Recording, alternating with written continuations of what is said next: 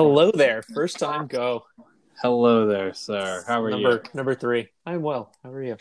I am well. I am well indeed. Peaceful transition of power has begun in spite from obviously the Empire to the New Republic. I mean, after the episode we're going to review tonight, apparently, the transition of power, while smooth, wasn't. Well, I don't know if smooth is the right word. Honestly, it seems like the Outer Rim maybe not enjoying the transition to the New Republic quite as much as we were told. But all that Coruscant propaganda. This is what happens when you buy in and you go and you say you listen to the flyboys in the orange flight suits. Turns out that really in reality you just need to leave the Outer Rim the hell alone. Let them do their own thing. Yeah, let the First Order hang out there. Because there's something weird going on out here. Don't know what it is, but we're gonna need some help. Yeah. I can't wait to get into this episode if you can't tell, because this is freaking good. We should probably... We got Snoke, we got midichlorians, it's all kinds of stuff. Cats and dogs living together. Let's get the business out of the way so we can get to the fun stuff. Is the business the politics or the how to contact us that no one ever does? The what are you listening to? Here's how you reach out to us. Okay. But welcome. Welcome to House of Nerd, the podcast for your source for recaps. And tonight I think we're going to probably get into a little bit of analysis of Star Wars Rebels and The Mandalorian. We can now say we covered 2 shows. Yeah, that's true. Which is fantastic. We'll see how much analysis the liquor will let me do. I am just starting into my 60-minute IPA from Dogfish Head, so we got to get rolling before the analysis takes a hard left. It's going to take a bend, I think, because I have some questions about what I think I just saw. I'm interested to see what your take on this was. Just another beautifully paced, just focused episode. It feels to me like this is like Breaking Bad level writing. It is just phenomenal. I was thinking today while I was watching it again, how difficult it's got to be to actually write good TV. You have to maintain an overall narrative over the arc of 8 to 12 to 15 to however many seasons they're going for, hours, instead of a movie where it's you got 2 hours, 2.5 hours, 3 hours if you really want to stretch it, and maybe let Leonardo DiCaprio die on a boat, on a door in the middle of the ocean. Die slightly off of a door. That there was plenty of room on, by the way. She didn't. That's a hot take. She did not push him off that. Well, door. there's other theories, because he's kind of a lower class person, and yeah, this was fun for now, but you can't come back with me. I had my fun. Punt. I had my fun while we were in steerage, but I went dumpster diving for a little while. It was good. We had a fantastic scene in an old vintage. I think it was a Model T. It sure looked like one. It had a great whatever it was. Had a great romp through the through that, wearing out many a child's VHS. For those of you who don't know, VHS, if you watch the same scene over and over, eventually it would get darker, or it would start fading out. It would have ruined your tape. So between this and Species, Well, we learned something about you tonight that I didn't think we were prepared for. Buckle in, folks. Well, we're here tonight to review and discuss Chapter 12 of Season 2 of The Mandalorian. The rest of that point, just before we go, okay, so we don't stop on the. Really I enjoy watching Species and Titanic. The rest of that point is, it is very difficult to write because you don't have that just like focus 3 hours. You have to maintain a narrative not only for the 40 minutes, 30 minutes, hour, whatever it is, because they seem to be pretty random for these episodes. You have to keep like an engaging story there, but also move the overall arc of the 300-hour narrative forward. And just these, like, I mean, we're only 12 episodes into this, and it is like perfectly paced. Every episode is very, like, you could leave it as self-contained, but it all drives through the overall arc, which is just it's phenomenal. I just wanted to give a further shout out to Jon Favreau and the gang. Well, that's a good segue. It's almost like you are a professional at this. But other than the Species porn. Well, we're gonna go. It's a good movie. Species is not a good movie. It's got a place in my middle school heart. But I am hot take. I know you guys came here for your hot takes on Titanic, but hot take, Titanic soundtrack is actually fantastic. I have many a night fallen asleep to the Titanic soundtrack. Turns out we're learning a little more about you. Yeah. We were not prepared for either. I can't explain it, but I buckle up twice, folks. Yeah, my wife often asks, "What are we listening to?" It's either Titanic soundtrack or Interstellar soundtrack. Interesting. Both my standard sleep soundtracks growing up were Jurassic Park, the first Godsmack CD, and Pink Floyd's Dark Side of the Moon. And I've since expanded to Friday Night Lights soundtrack because Explosions in the Sky are amazing. That is a band, not actual explosions in the sky. I was going to say, I don't think I'm familiar with the band that plays Explosions in Your Sky, but apparently the band that does the soundtrack to Friday Night Lights, that's their name.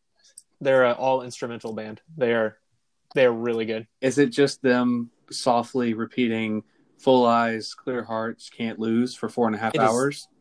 It is not, because I would throw that in the garbage. Oh, that's disappointing. Disappointing. It is. I mean, you there's probably a remix somewhere. I'm sure you can find that. But we watch a lot of media, folks. Hey, look, we're all over the place. We're talking about a TV show after talking about an animated TV show, because I'm be real with you. Like, I literally, I'm working from home this week. First of all, woo! Happy pre-Thanksgiving to you and to everyone listening to this. Happy day we gave the Indian smallpox. Native Americans. I'm going to focus on the positives that came out of Thanksgiving. Cranberry sauce. I really love cranberry sauce. I really love. What do I really love? I really love turkey and gravy and cranberry sauce and crescent rolls. Oh my God, I can't wait for it. It is going to be. One more thing, watching the Lions lose. That's true. That is true. I mean, that every year. that feels like my Thanksgiving is not complete without watching Dallas and the Lions lose. Now, Dallas will win occasionally, but I mean, it's just nice to see those teams on TV. Tradition. Yes, that's true. So, speaking of, since we're doing the non sequitur, are you doing anything for Thanksgiving? Or are you guys going to hang out at the house? We are indeed hanging out at a house. Okay. It will be near college football's most losingest team, and or if you're into that sort of thing, like conspiracy theory, that we managed to avoid Clemson because of COVID. I'm not gonna lie, I was like, thank God, because I didn't want to see us get just smashed by 800 points. But sweet, like, you guys are scared of the beatdown. And COVID too. COVID first, but then the beatdown also. Anyway, so we'll be in the great state of Tallahassee. Yeah, I could do a full 40-minute episode about what I think about Dabo Trump. But I'm gonna keep those thoughts to myself. That'll be a bonus episode, folks. That will be a bonus episode where this podcast becomes about college football. But no, we're having my parents over. We're going to eat in our garage so we can socially distance. It's going to be delightful. I'm looking forward to it. I haven't seen my parents since July, so that'll be cool. Oh yeah. But Anyways, I know I will get the question from my mother about your child. Like, Mom, COVID. We'll Right. COVID's a thing. It is. Despite what some people might still want to say. Well, I'm sure the people came excitedly to listen to us talk about our Thanksgiving plans and, I don't see why they wouldn't. That is what you should talk about on a game called House of Nerd. I mean, at this point, we're like 20-something episodes in. This is kind of how this podcast starts every week. And if it doesn't, I'm going to damn well make sure it does. I was trying to keep us on track tonight. I heard that, and I was like, nope, not today, Satan. We're going to go off to the left. Well, let's go ahead and let's dive in because there's a lot to digest here. I feel like this is the first time we've ever really been able to, with the Mandalorian episode, we're both in the same place. We're both able to just cover one episode of the Mandalorian, not three of them, and deliver, almost 2 hours of content. Thank you for listening. I haven't gotten the updated numbers, but thank you for listening. We did. Interestingly enough, it seems like people do seem to like the Rebels episodes more, a little bit, not by much, but it's interesting. It's the same folks that are listening. We can tell based off the demographics of, we get the little report of like, where everybody is listening from. But it seems the folks are eager for us to get through the Mandalorian and get back to Star Wars Rebels. So we are eagerly going to provide that content. But we're also going to watch the Mandalorian because after tonight's episode, I have so many questions. I think we may have just seen the birth of how Palpatine survived going down that. It's possible. We also may have Kyle Katarn as canon.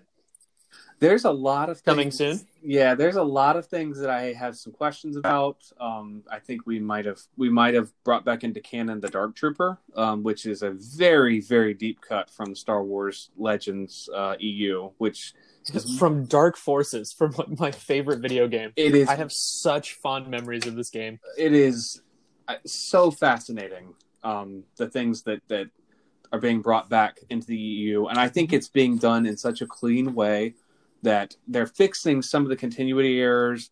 They're streamlining, they're retconning a little bit, and I don't have a problem with some of the things they're retconning. But I like that midichlorians have made a return in like a vaguely coherent way, or I think they're going to end up explaining it more. You mean your M count? Yes, not the midichlorians, the M count, obviously, because that's how science would call it. But see, that's the thing, right? Okay, so let's get into this episode because before we give all the spoilers away, there's like, this is the one. It looks helpless. It is not helpless. Its species can move objects with its mind. The songs of eons past tell of battles between Mandalore the Great and an order of sorcerers called Jedi that fought with such powers. What is it? It is a foundling. By Creed, it is in your care. You expect me to search the galaxy for the home of this creature and deliver it to a race of enemy sorcerers? This is the way. I've been quested with returning this child to the Jedi. I can lead you to one of their kind. But first we need your help on our mission.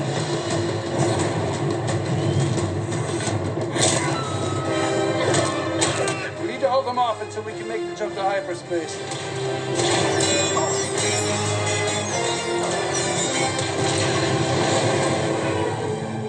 Where can I find the Jedi? Take the Foundling to the city of Caladan on the forest planet of Corvus. There you will find Ahsoka Tano. Tell her you were sent by Bo-Katan. And thank you. Your bravery will not be forgotten. This is the way. So, tonight's episode, Chapter 12 of Season 2, entitled The Siege, was written by Jon Favreau and directed by Carl Weathers, who you may recognize as our very own Greef Karga, who did... Or you may not if you don't know who Carl Weathers is. That's true. That's true.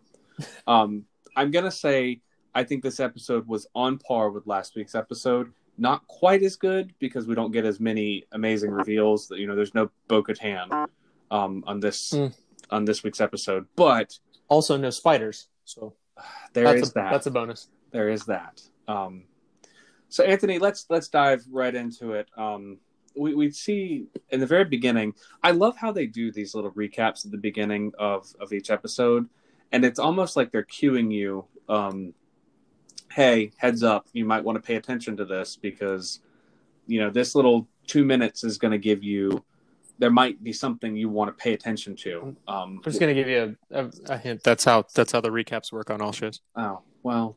I'm just saying. I don't write television. I just really watch television a lot. It's like, oh, we haven't seen this character in 14 episodes. I bet we're going to see him here because he's in the recap.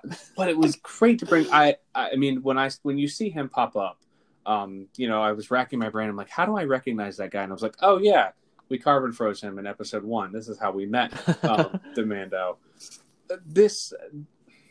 So. Where we left off, a good callback. Yeah, it was a great callback. But we left off last week, where Armando had helped Bo-Katan and her version of the Mandalorians. They had taken down the Imperial cruiser, led by Detective Imperial Commander Bosch.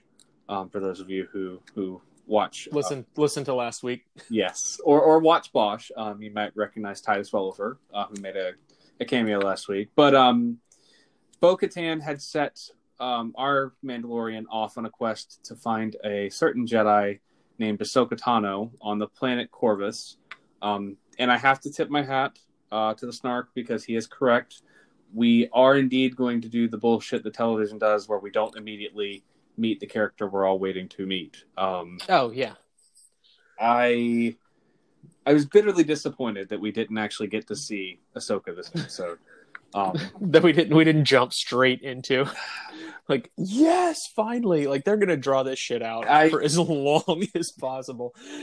This is gonna be like getting to the end of Legend of Zelda, you think, and then you win, and then oh no, now we're in the dark zone.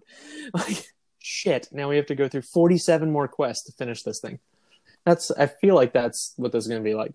And I was gonna tell you, I feel like this episode of our podcast is going to be called It's a Side Quest. It is a side quest, which he mentioned it before. He's like, hey, we got to go see some old friends. Essentially, I need to go get this ship fixed because this, Admiral Akbar's homies did not do a good job, as we see at the very beginning. They tie it together with duct tape and string. I'm this isn't going to work. There is obviously no OSHA in the Star Wars universe, which we will see time and time again. I don't want to get too far ahead, but there's one of my absolute favorite moment is pretty much an OSHA violation. Well, I think I know they also have child labor. I think I know what you're talking about here, but you do get to see. I thought this was the first time we really get to see a lot of the personality of the child. The blue wire? No, red wire. It was interesting. I mean, up until this point, the child has kind of been treated like an idiot, like he has to be protected. He's a child, right? Like he can't do these things. And all of a sudden, the Mando is trusting him to rewire his ship. I don't know if he's necessarily trusting him or he's like, shit, that needs to be fixed. It's in a tiny space that I can't get to, but who do I have? I have the child. Look, I have a little chicken McNugget that I can toss down this little hole. It's hypothetically sentient. And it just when they back out of it and you see the poof of smoke hit him in the face when inevitably the child does not do what he was supposed to do. He does not. Poof. You're like, damn it. We gotta go get this thing fixed. And immediately, that's our reason for being in this episode. Now we've got to go back to Navarro, because where's the one place that he knows that he has people he can trust. So we think. Well, trust-ish. As we have established that Sir Carl Weathers does not play the most upstanding citizen. I think Carl Weathers has turned a corner here because, since betraying He's him about twice. himself. Well, yes, he is. I mean, he is a very utilitarian person, but he has no reason to backstab the Mando. And I think at the end of this episode, we do see there's a genuine respect. He's like the Marshal on Tatooine. I mean, they're not buddies. They're not exchanging, Christmas cards, but they're not going to shoot each other for no reason because they're the morally gray character who's serving as the good guy because we don't have any good guys in this story.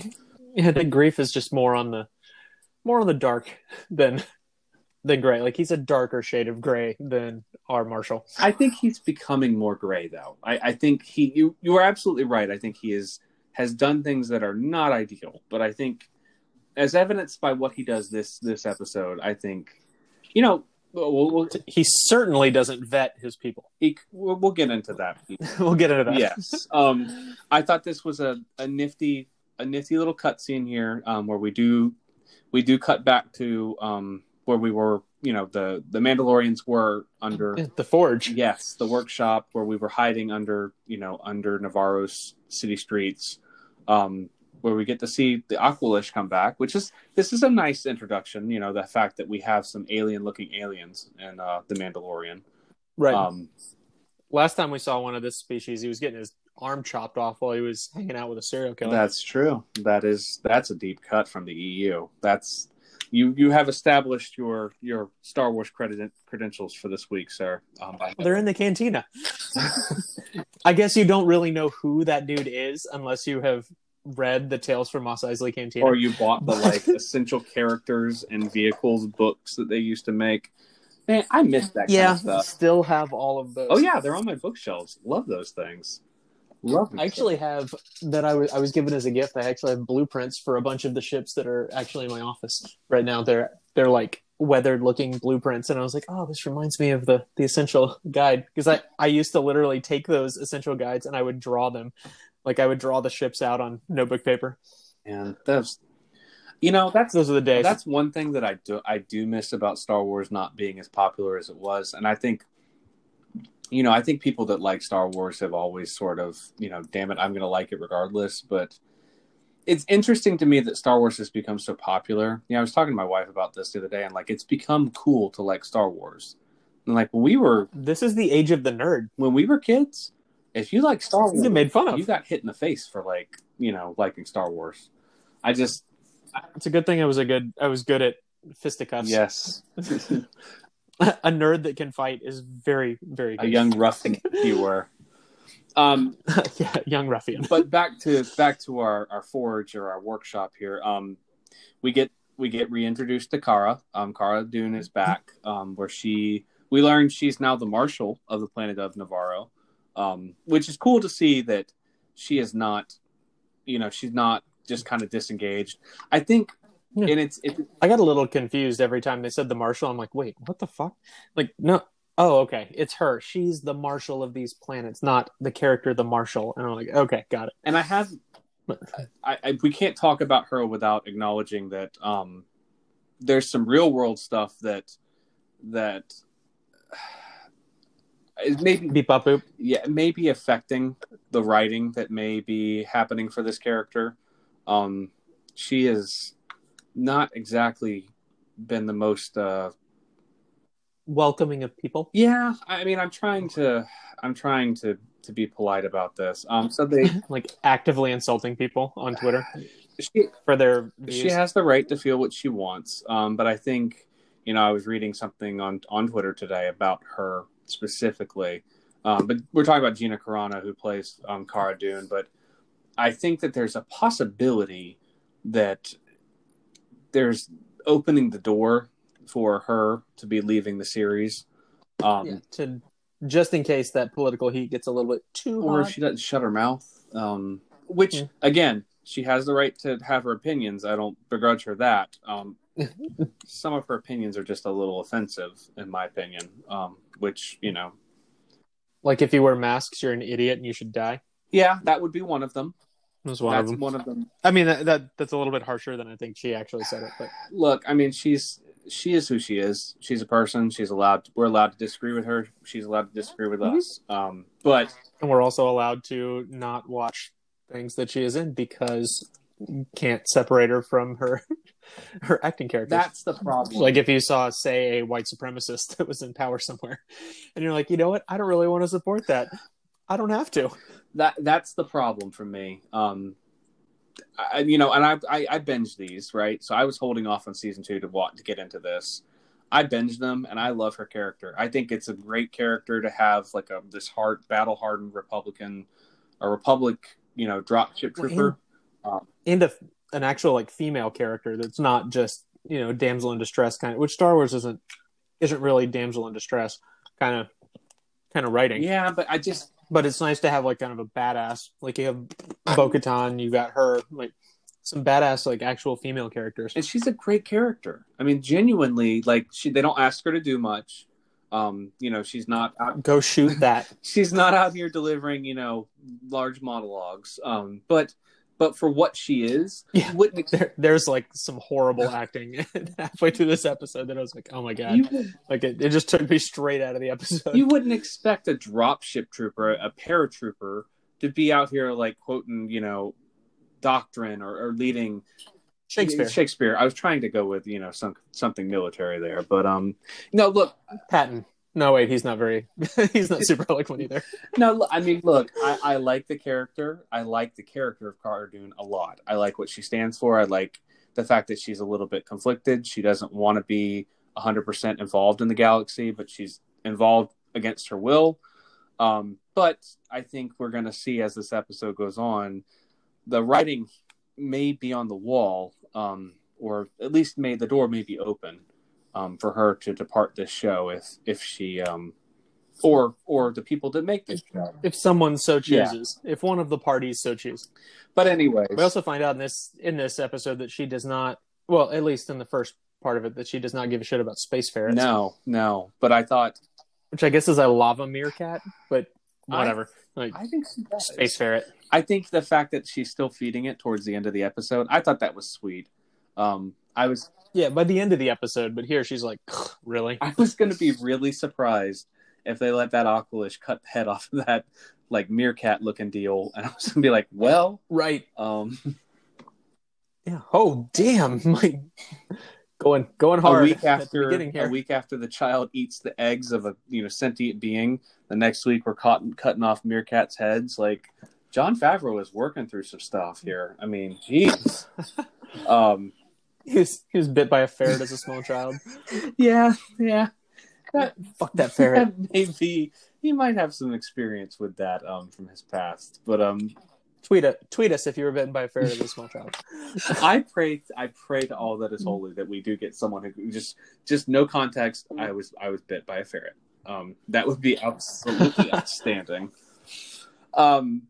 So we get the scene where Cara just wrecks shop on these robbers, and she picks up her own little, I viewed this as her own little child, right? Like, she clearly has a soft spot for the child, which we're going to see that Greef absolutely has a soft spot for the child in just a moment. But it was a very cute scene. It wasn't it? Like, there's something about this next scene when the Razor Crest lands on the outskirts of Navarro City. Seeing Greef and Cara standing there smiling and waiting for him. That's why I think like Greef is, while maybe not exactly, a total good guy, I think he's coming around to the idea of being a good guy, or at least being. He's like a poor man's Lando.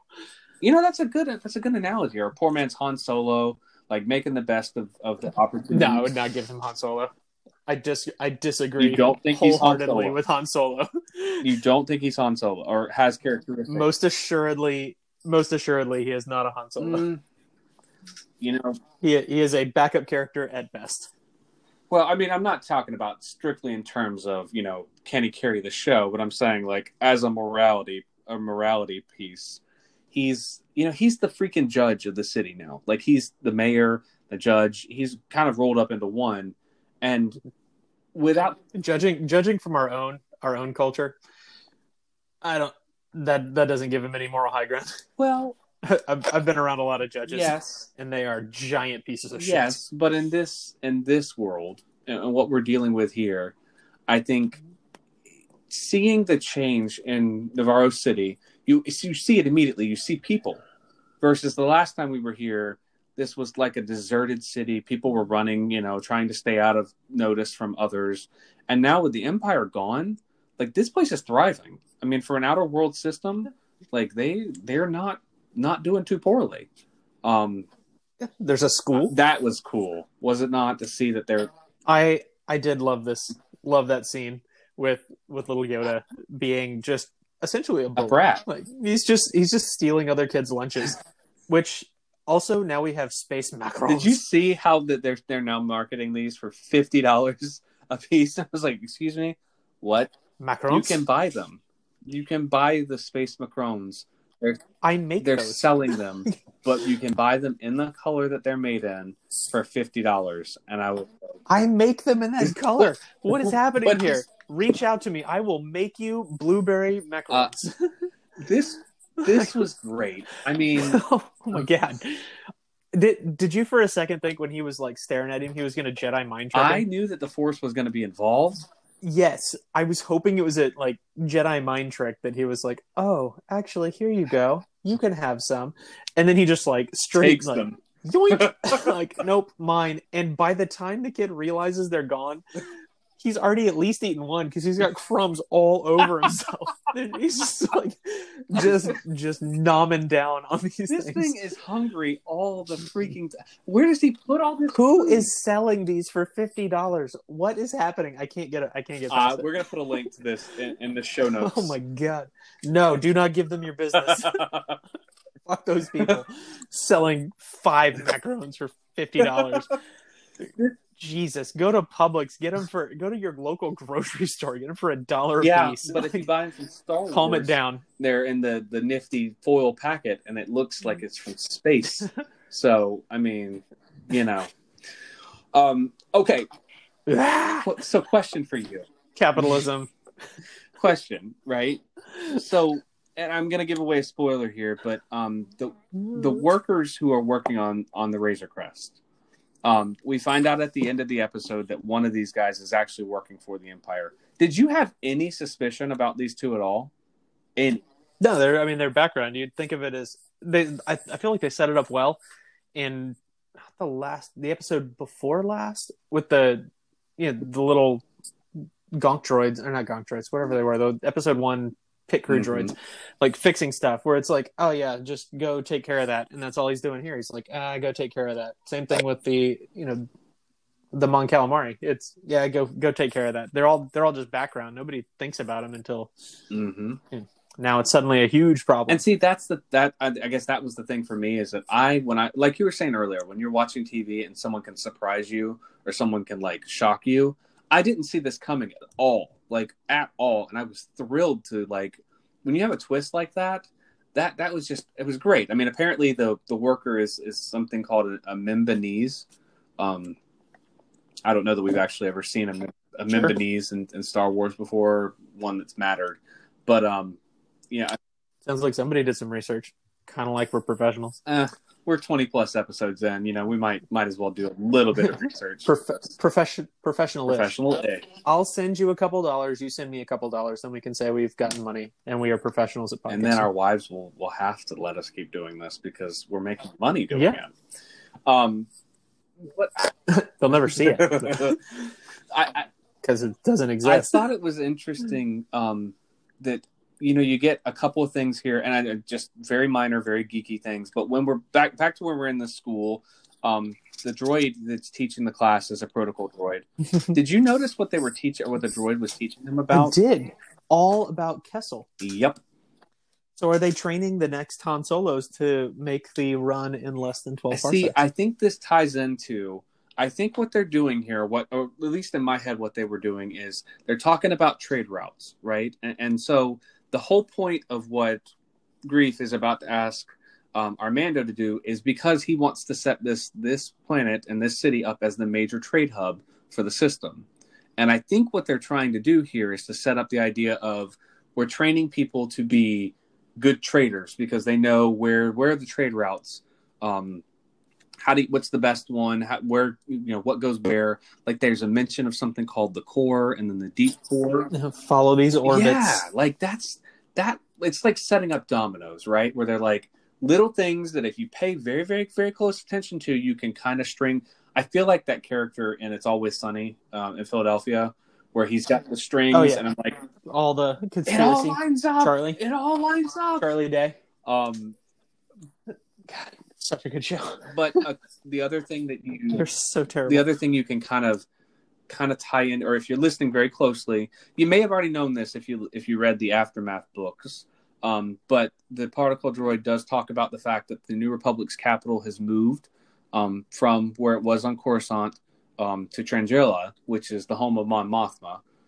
So it's been mentioned before, but again, it's just that little bit of like world building to me, which when everyone was super upset, they're like, "What the hell? Why does this random system that Starkiller Base is blowing up matter?" And it's like, oh well, I feel like that's one of the big problems with the biggest problem with the new trilogy is that you can't just watch it. You have to watch it, read comics, read books. Like you've got to buy in fully to the entire Star Wars like universe. Like throw yourself in 100%, or you're gonna be like, what? Wait, I don't understand. Why did this happen? And see that those movies were essentially like Wikipedia links, and you have to like pause it, click on the link, so you can go, oh, okay, now I understand how we got here. That was the biggest problem. Other than that, like if you're fully bought into this whole universe and you are reading and consuming everything you can because you just love it, and you're maybe made a podcast where you get slightly liquored up and chat about it, you're probably going to enjoy those a lot more than if you just watched them and you're like, what happened? I feel like I didn't see part of the movie. Who were those people? Why were they, why does it matter? This is just another example of it, and this is even a mainstream version of like, oh, okay, people can go back and go, oh, I got it. They did say that. It adds to. That's all that this. I mean, this is good enough on its own. Again, like you're right, you can go engage and just watch, the movies, and like a ton of people do. 1 through 6, you can. But if you engage and you're like, I don't know, that's I think the difference between people that just want to watch the movies and people like me and you who are like, I need to know more about the Trandrilla system. How many planets are there? Why did the which way do they orbit? Which systems are habitable? What's the government like? What's this? And that's the thing where like, it's like when you get to the end of a great book. I don't know this much about my own world. Exactly. But it's like when you get to the end of a great book, I'm always the one who's sitting there going, what happened the next day? And like Star Wars does that, where they're like, don't worry, we got you. Like, we're going to be talking about it. Just click next. There'll be another book or another comic or another. Exactly. So now that we've dissected the one line of throwaway dialogue about how, there is a government change, we've dropped our a new seat. Washington D.C. has moved. I mean, the capital of the. If you think about it, at the end of Return of the Jedi, they are tearing down statues. So parallel. Where have we seen that before? I don't know. Just I was thinking Saddam Hussein, but I know others might not. I might be talking about like statues of like Confederate generals, but anyways. I've seen the latest statues of 45, and those that are getting torn down, and really it's just some guy's shitty van on the side of the road that says 50% off MAGA gear. I love watching that statue get torn down. We almost made it the whole episode without me thinking about him. Actually, that's not true. I called Dabo Swinney, I think Dabo Trump earlier. So you did, yeah. All right, never mind. That's our little sign. No, we're going light on the politics this week because it's Thanksgiving and this is a happy time. And I'm giving thanks that we don't have to have him to worry about him. That hopefully he's going to be taken out and maybe by Marines, put in a New York prison. Maybe by Marines. So the Mando and Greef and Kara are making their way. They make their way into what I assume is the magistrate's office. This is where we do get the reintroduction of the Mythrol character, which we saw in the brief interlude or the recap at the beginning. After his creative accounting. How freaking great was his reaction to seeing the Mando? I don't know what that was, or I guess that's something that, his species does. the scare reflex. That was fantastic. And you see later in the episode too, they call back to it when he's out on the lava plains. Again, this is another little thing that if you're not like, and I may be drawing lines where there aren't lines, but they just draw back to the fact of he's like, I'm getting dehydrated, and something with his species, he clearly creates, or he needs, more moisture or water. I thought that was really creative that they tie these things together and they reinforce them. But seeing the Mithril get so worked up at seeing the Mando again, I still can't see their left eye. And again, so which also harkens back to Jedi when Han is blind after coming out of carbonite. Exactly. I mean, that there's so many tiny things, little things that Tuskens ride single file to hide their numbers.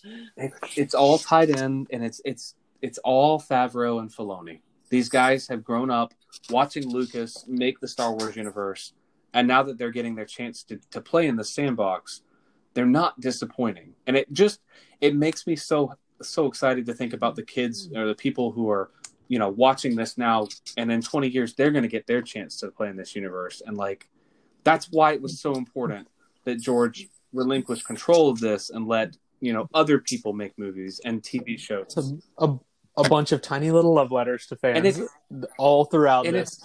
Although I did see an article today about what he said he originally planned for the third trilogy, and I'm like, that sounds pretty badass. I haven't seen that. But we can get into that. We can get into that later. I haven't seen that yet, but that'll be our stinger. There we go. So we get to our true side quest. Now that we're truly 40 minutes into our episode, we find out that how we roll the goal of tonight's episode is going to be that even though we've beaten Moff Gideon and presumably killed him, which we know is not true at this point, right? There is still an Imperial base left on the planet that seems to serve no purpose, and it's just this abandoned base. A couple people there, a lot of stuff there that could be sold. We need to get rid of because it could end up hurting the planet. And again, this is the last bastion of the Empire on this planet, and if they get that off the planet, they will be free. It's kind of their line. It'd be like having one more like red coat base in the colonies. Like, well, as long as they're here, we're not free. Mm-hmm. Well, so we get this little bit of an interlude here where the Mithril is enticed by the magistrate Greef and to drive out Cara and him and the Mando out to the base. Which is enticed. That's a nice way of saying it. Well, I mean, he's forced to, but he's also given the option. He had like a 385-year indenture. Yeah. It's down to like 230. So like that's not bad. I mean, he survived. He's down to like, I mean, I don't know what their lifespan is for that species, but down to like just 2 life sentences instead of 1. I mean, still, like, oh, good. Still, it's something. But we get out to this base, and of course it's locked. Of course we can't get into it. And we get sort of locked because it's not rated for lava. It's not rated for Mandalorians either. The controls are just melted. You get to see, this was great here, the Mando flying up to the landing platform. I thought this was callback. This was a callback to like Rebels, where this is the kind of breaking and entering they do, where they're fighting a clearly outnumbered force. They're outnumbered. At that point, they don't know they're outnumbered. They're just like, oh, this is a skeleton crew. And he just like rockets up and launches one of them. Just yeet. I'm throwing you over the top of this. I do feel like it was a missed opportunity to not get the Wilhelm scream on this one. Yeah, but we had a Wilhelm scream last week. So we should have. There were so many people following this week. I do feel like there was one later that's like a slowed down version of it. Like it was not like the. It was like. No, that definitely was. That definitely was. Because he's about to get a face full of lava. Right, but it was like like a modulated version. It wasn't the actual one, which I would be interested to know if that was intentional and if my ears were deceiving me or not. Just out of curiosity. Yeah, I think it would be interesting to see what they actually. It's got to be. I mean, Star Wars is littered with Wilhelm screams, but it's kind of a thing. So we get to see where Din he breaks into the base. He lets our crew in just strictly by throwing people off of landing platforms. And this was cool here because you get a call back to Rebels, where when we're on the landing platform, we do get to see a Trexler Marauder, which you guys will remember from last season. It was in the last episode, the thing that disgorged the squadron of stormtroopers. This is the thing we talked about earlier in Rebels, where they're just strapping people to the outside of the ship and like parading them like over savannas to get them into town. Just another little, tiny little callback or tie-in. I appreciated seeing this. I thought it was creative. It's a way to kind of reinforce that this is the same universe we're playing in. So we move from that pretty quickly. Still thinking this is an abandoned base. We get that scene where the idiot security officer is like, "Why are the security cameras not working?" Hey guys. It's not. Why am I seeing static instead of something on the screen? Like, I don't know many security officers. I presume you know more than I do, but like, they can't all be that stupid, right? I mean, you see how often tech goes bad normally. Just like your phone locks up. I feel like it's the same thing where you're like, God damn it. Like, okay, does anybody else see this? Is it just my screen? What is wrong here? What's going on? And then he gets just like choked out. At least Cara Dune's getting to use some of her MMA training. That is true. But I don't feel like it's outside the realm of possibility for him to just be like, son of a bitch, here it is again. Like, this stupid thing's on the fritz, and like we just miss him like hitting the screen a little bit just to see if it'll come back on. Like, hey, is my screen the only one that's screwed up? So it makes sense to me a little bit, because you wouldn't immediately go, oh God, someone is attacking. Because who's attacked? Like, ever at this place? Like, never. So it's like those poor guards that are guarding the prison in Rebels, that he comes up, drops down, and just like starts tossing them overboard. Like, that shit's never happened. Of course they're going to be a little lax. This is their 700th day on duty, I'm sure, or whatever it is, and they've just been sitting there with nothing happening, and then suddenly it does. Well, I think. Okay, so let's go in chronological order, because we're getting to the meat of this episode here and the good stuff. So the purpose of the raid on this base, we now know that the base is not abandoned, or at the very least it's guarded. And so we get into this really kind of funny, kind of humorous scene where we make the Mithril climb on this no guardrails. This is the OSHA violation platform, which I literally, while I was watching this, I was like, there's no guard. Why is he complaining about guard? I looked at Chris and I was like, why is he complaining about guardrails? There's no guardrails in anything. Like, it's been what is happening? Which was hilarious that they actually acknowledged that there are no guardrails anywhere. He's like, there's no safety rails. I'm like, where the hell are there safety rails in Star Wars? Like, you have a hangar with just like a pit in it. And they're just like, don't walk there. if you walk there, you're going to die. Stay away from this place. See, this is what would happen if we didn't have OSHA. That's true. Hashtag socialism. Hey, look, you brought it back around. You managed to bring it back around. Unions for the workers. Like, the stormtroopers obviously do not have a union, because these fuckers are having to like crawl out on like a 2-foot platform, like shimmy their way around. Watching it again today, I was like, why didn't they just have a grate over that whole area? Like, what would have been the problem with that? Why did they need to have a 2-foot platform? You got to shimmy your way out to do this. Especially something that's like, it's keeping the lava at bay, and using, also, fun fact, even the Empire uses green energy. That's hydrothermic. That's what we're doing here. Like, so the only empires that aren't using some sort of green energy are, China, America. That's it.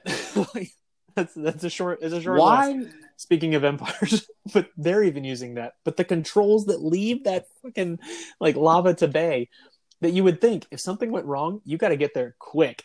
And they're like, nah, we're going to make this super dangerous. And how, instead of just making it how bigger. does the Mithril know what to do? Obviously it's a slider. Why would you set a slider that would allow you to raise the temperature from lava? There's so many questions I have here about why are we putting this in such a hard place to get to? Why would you make it so that all someone has to do is touchscreen that thing and go, raise the temperature? No, it should only go one way, where you're like, hey, lower the temperature more.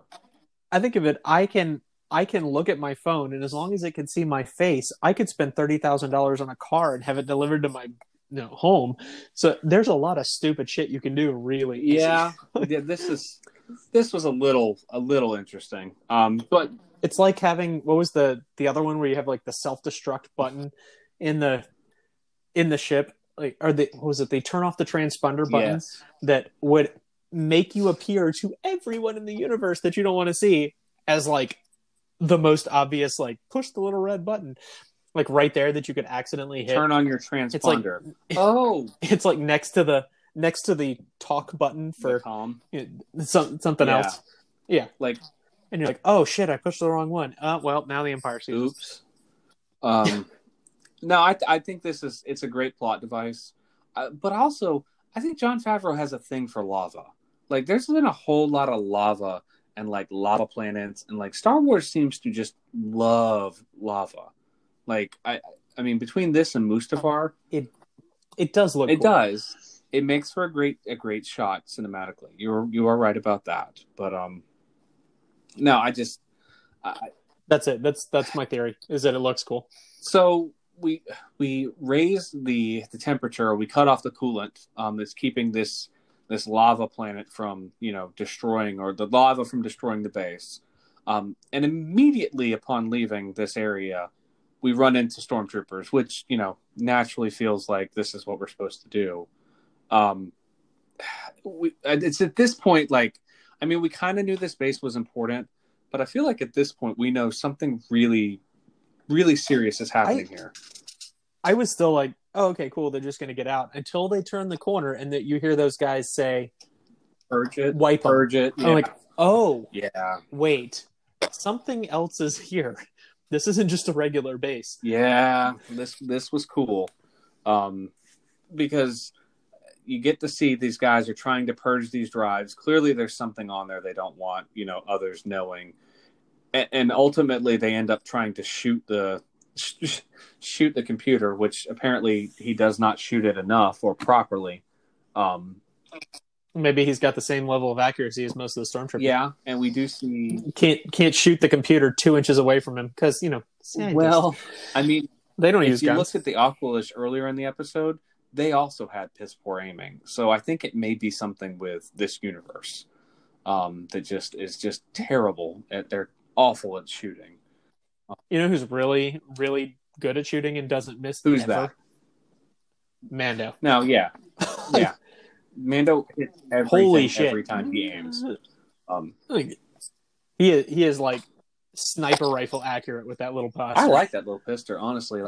It's becoming a classic, or a little bit more iconic. It's like Han's blaster. But I think of it as Good, the Bad, and the Ugly, revolver. It really cries, old Western revolver to me. Well, that's the feeling that I've been, that I think we're supposed to be getting about this series. Is the Old West, space Western. But so we get this. We understand that these scientists are trying to purge this core drive or whatever it is.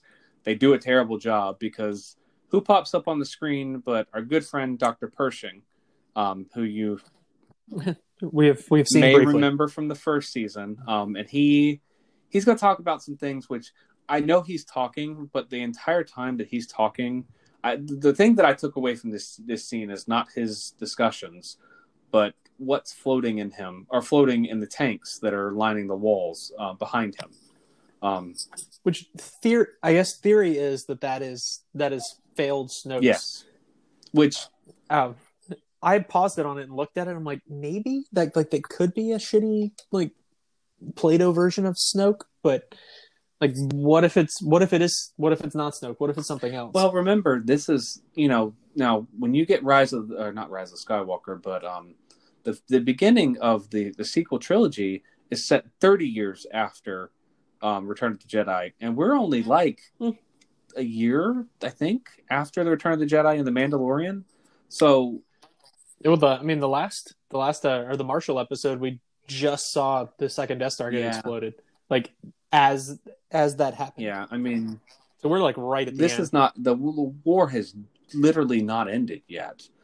We've entered the Cold War phase of the rebellion, but I think the implication to me, because our doctor is talking about the M count, which I'm taking to mean midichlorians, and I actually heard it on something. Someone was talking about the MC count, and I'm like, no, that's not what they said. They said M count. Yes.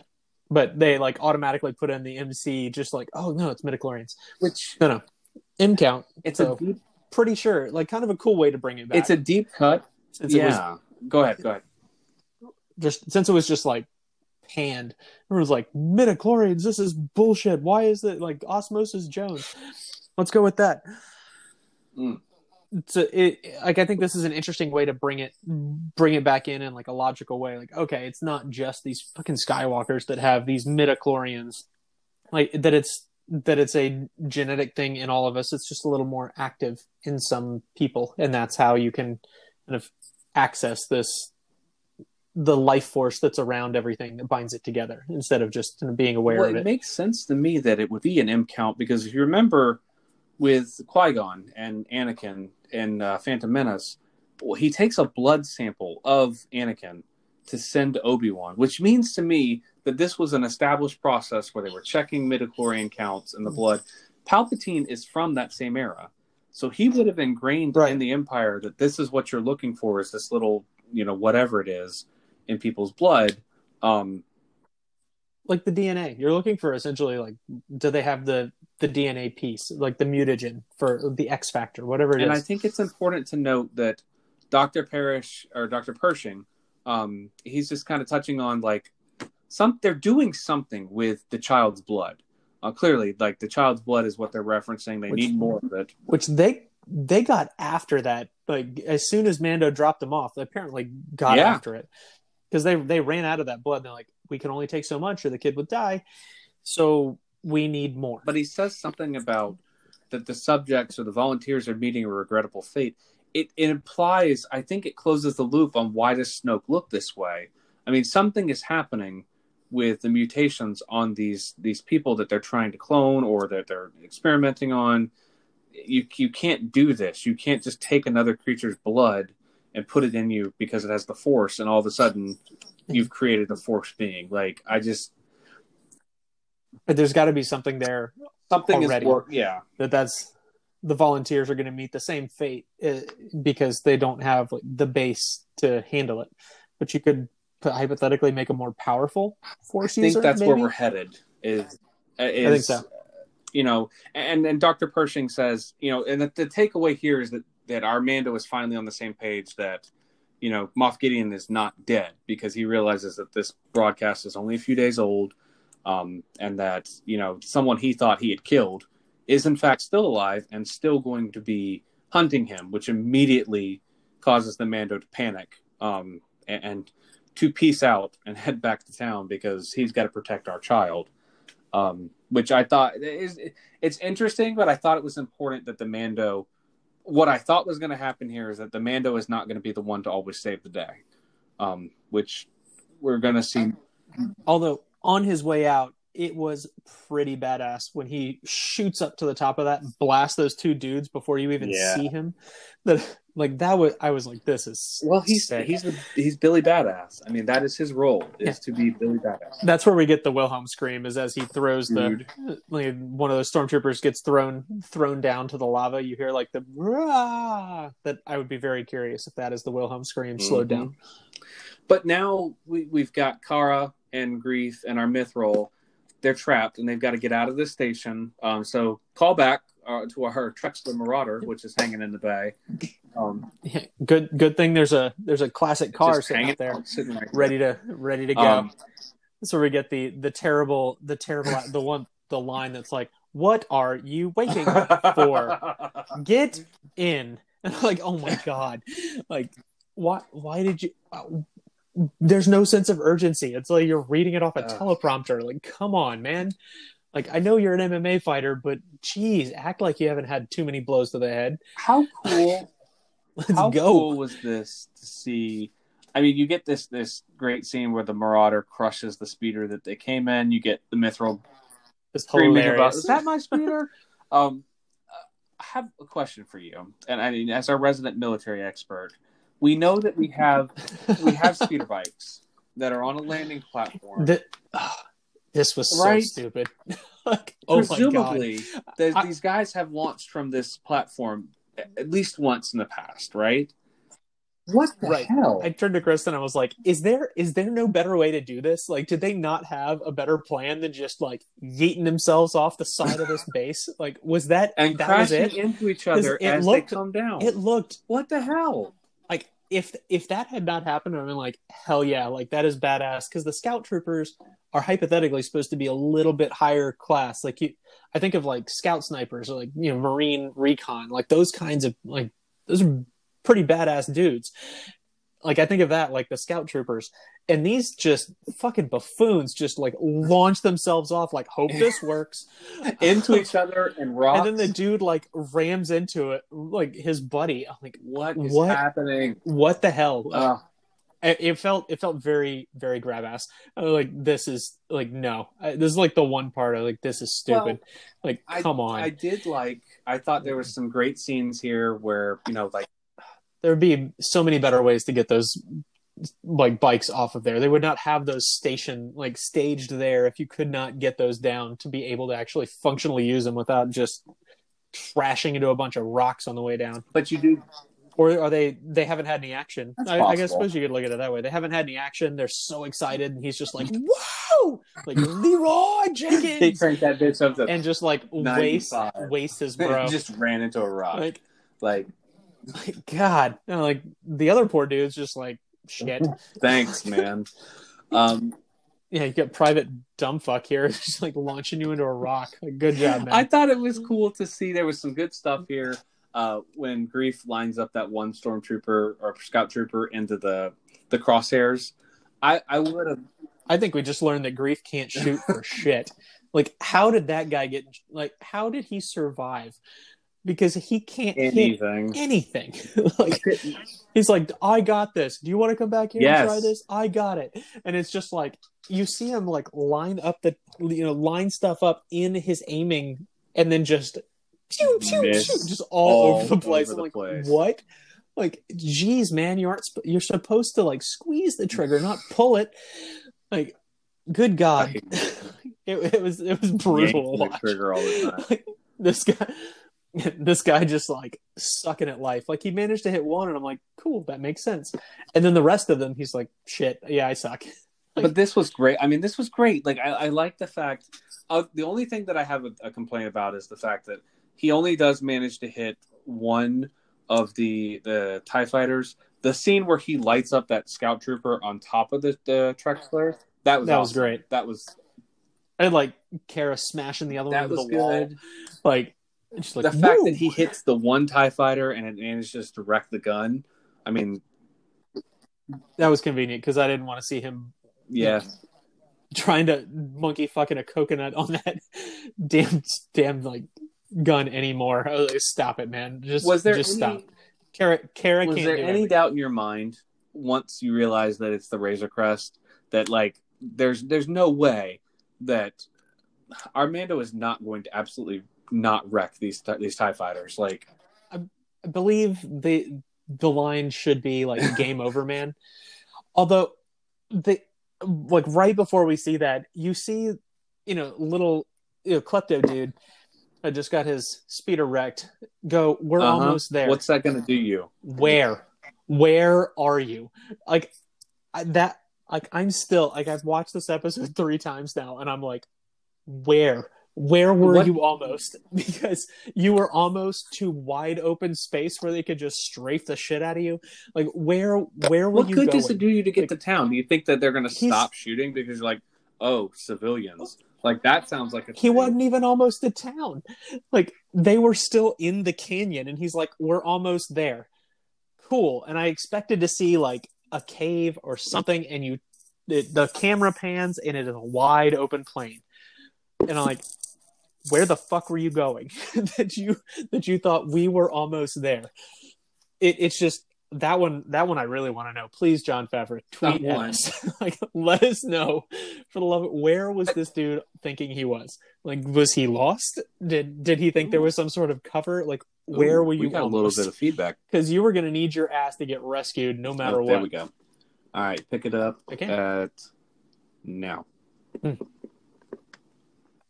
Hello, welcome back. Hello there. I want to know where that dude thought he was. Like, was he lost? Jon Favreau, let us know. Where was that dude almost? I genuinely think it was he thought that the TIE fighters wouldn't restrict the town. That's where. But, like, why? They were nowhere near the town either. Like, they were not even almost to the town. It wasn't even in the distance.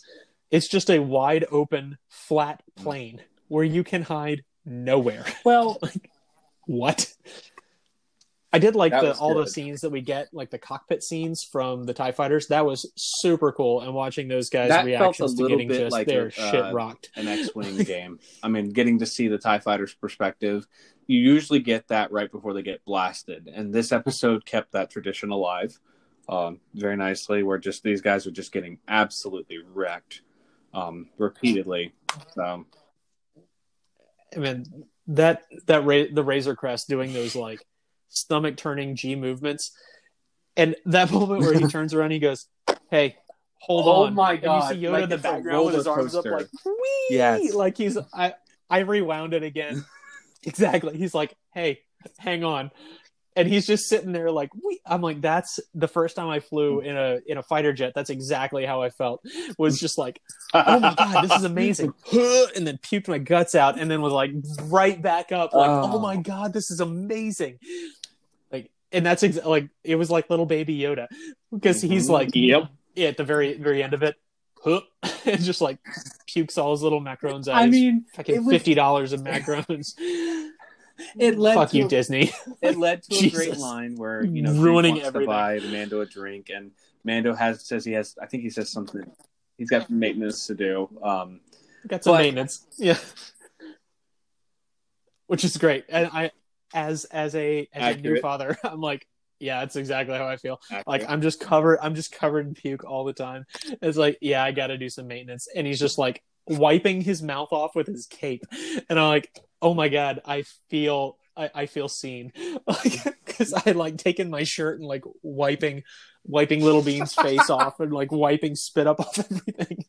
Like, yeah, I just have like spit up all over me at all times. And that's like, Mando's like, yeah, got to take care of this, using his own clothes to wipe them off. I'm like, that's awesome. Yes. Did you enjoy seeing the Serenity make an appearance in this episode? In the background, it was shooting the TIE fighters, because the Razor Crest is the fucking Serenity. That was the thing that I saw as a spoiler for this. I saw that somebody had put a screen grab up, and they were like, this looks like Captain Mal is involved. And I was like, holy crap, it does. I mean... They need to get Nathan Fillion in a like cameo role in this. You know that this is going to lead to, this is all of Hollywood going, I want to be in Star Wars. Can I be in Star Wars? Like, I mean, we're going to get... I mean, this show is so popular, I can't see how they would not find a way to get some of the more famous, sci-fi roles or character actors into these kind of things. But just to tie this one up, bring us more out. The last couple things here, we kind of touched on this briefly earlier, but we do get. I feel like this is the out that I was talking about for Kara earlier. We get a return from Captain Carson and his X-wing, who apparently is playing the True Law out here on the Outer Rim. Right. It's like if you ever make it out this far again, because we know Greef doesn't. He's like, this is our spot, man. Like, you go settle the other planets. Thought it was this is the Outer Rim. We don't need you. The little moment he has with Kara. If they're gonna write her out of this show, I think it's important. I mean, she'd be the first character to truly leave. I think it's important that they do the character justice, and I think it's not earned yet. But I think the line where he's talking about, what she lost on Alderaan and the fact that he was from Alderaan. I was like, is he kind of a dick here? I was like, there. That seems a little insensitive to me. Like, this whole line, like, hey, Emily, let me. I get the, like, hey, I served with Alderaan. You're from Alderaan. It doesn't say anything. He's like, did you lose anyone? Motherfucker, What did if you think? were there, like, her mom and dad that entire planet got blown up. Like, hey, we're just happened to be, every human being she knows was off there. Of course she lost someone. Even the first time I watched it, we were sitting here, and he goes, did you lose anyone? And I turned to Chris and I said, yeah, I lost everyone. And then she goes, I lost everyone. Like, because no shit. Like, that is the obvious conclusion of this. Like, you giant dick. And then, I mean, Kristen had a good point that he, it sounds like he's maybe, being just a douche, like an insensitive douche, but it's like poking the needle in, like, hey, we really need you. Because he knows they lost everyone, and he's like, I know you lost everyone, so let me stab you just a little bit to maybe motivate you, because I know you lost everyone. You know you lost everyone. She's done Don't you want to do something about it? She's done her bit, though, right? I mean, she was the trooper that they sent. Like, she's the one that doesn't fear death, because they're the ones that go into the hardest places, the toughest missions. I mean, this is the type of person that if you're going to put a leader into the Outer Rim, she lives on the Outer Rim. She needs to be the one in charge. I mean, she's already this is the one fulfilling this role. Yeah, which is what he's trying to do. That it could be, he's just kind of an insensitive jerk, bumbling his way around, trying to be a police officer out here, or it could be he's going, I need you out here, and I need you to remember why that's totally why possible. You were a drop trooper in the first place. I think we might get more of that. I think it depends on, and leaves her a badge. What Gina Carano decides, and that's unfortunate when you bring in real world into your sci-fi, but that as we have done here every week for the past but 6 the months. last little bit, and again we've kind of already touched on this as well, but we do get to see that Moff Gideon is alive and well.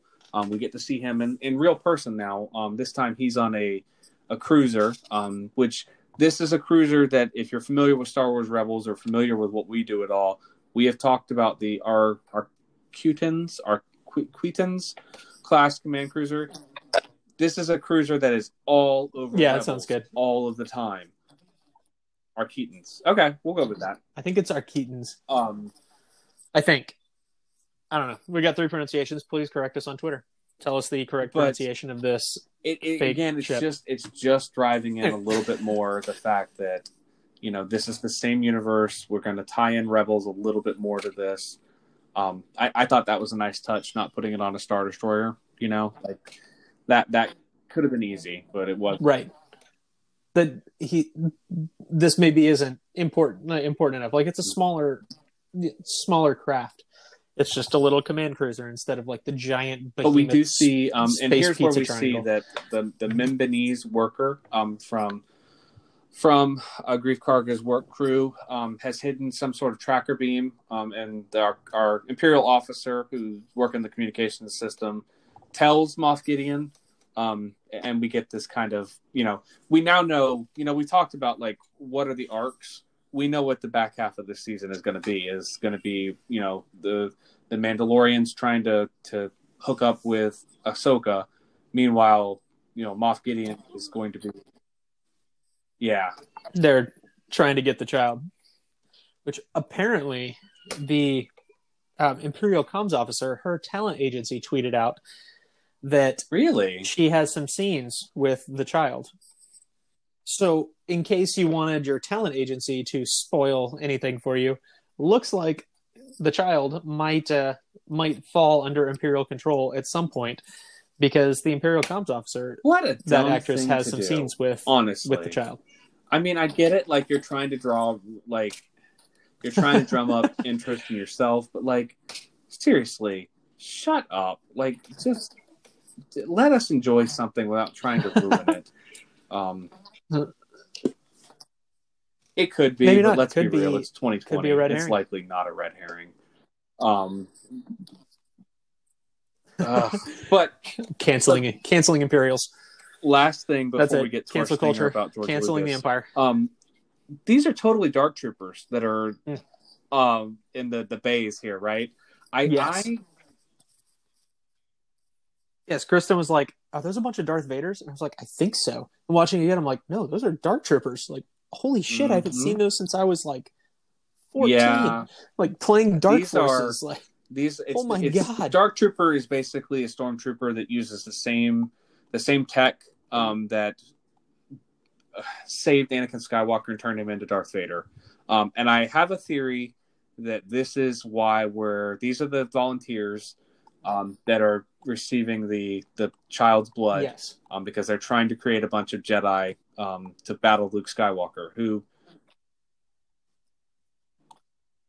Or at least Force using, yes, like some sort of Force sensitive, Force using stormtroopers that maybe make him hit something. I tell you, have they an can certainly idea. hit I you have in Dark theory. Forces. And I mean, it's not groundbreaking or earth shattering, but I have a theory that this is where we're headed. And truthfully, the fact that they're bringing this back is absolutely a-okay by me, because I am interested to see what we can do with this.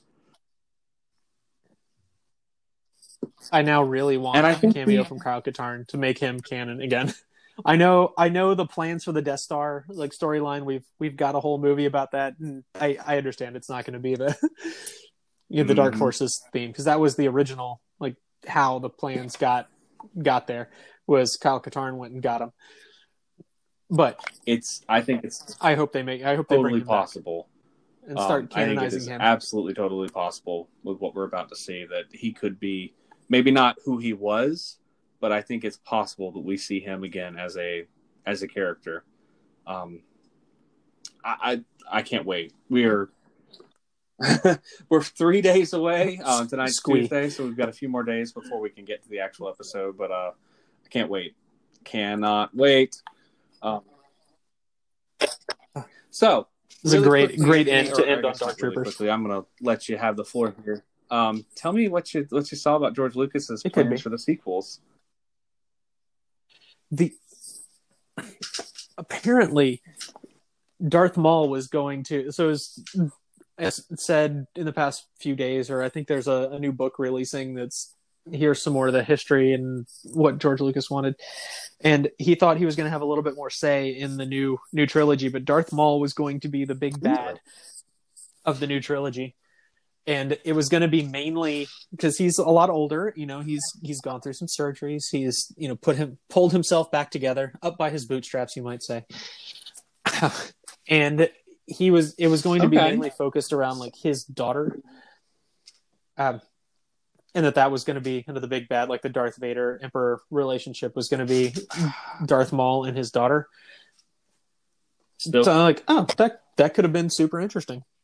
That it would have kind of wrapped it up with, started out with, the son goes to the father, goes to now the next I'm generation, intrigued. the daughter. That could have been interesting. Honestly, that might have been. I don't know. I would love if all these plans are the alternates. I know we haven't gotten there in Rebels, but where that goes with the different possibilities of time, I think it would be super cool if they expanded this out and said here's how could this have happened, or the Marvel's what if universe. But it's like, from a certain perspective, or well, down this thread of the Force, down this thread of this particular. I'm trying to remember what the actual like place is called. Of that like spider web that Ezra ends up in.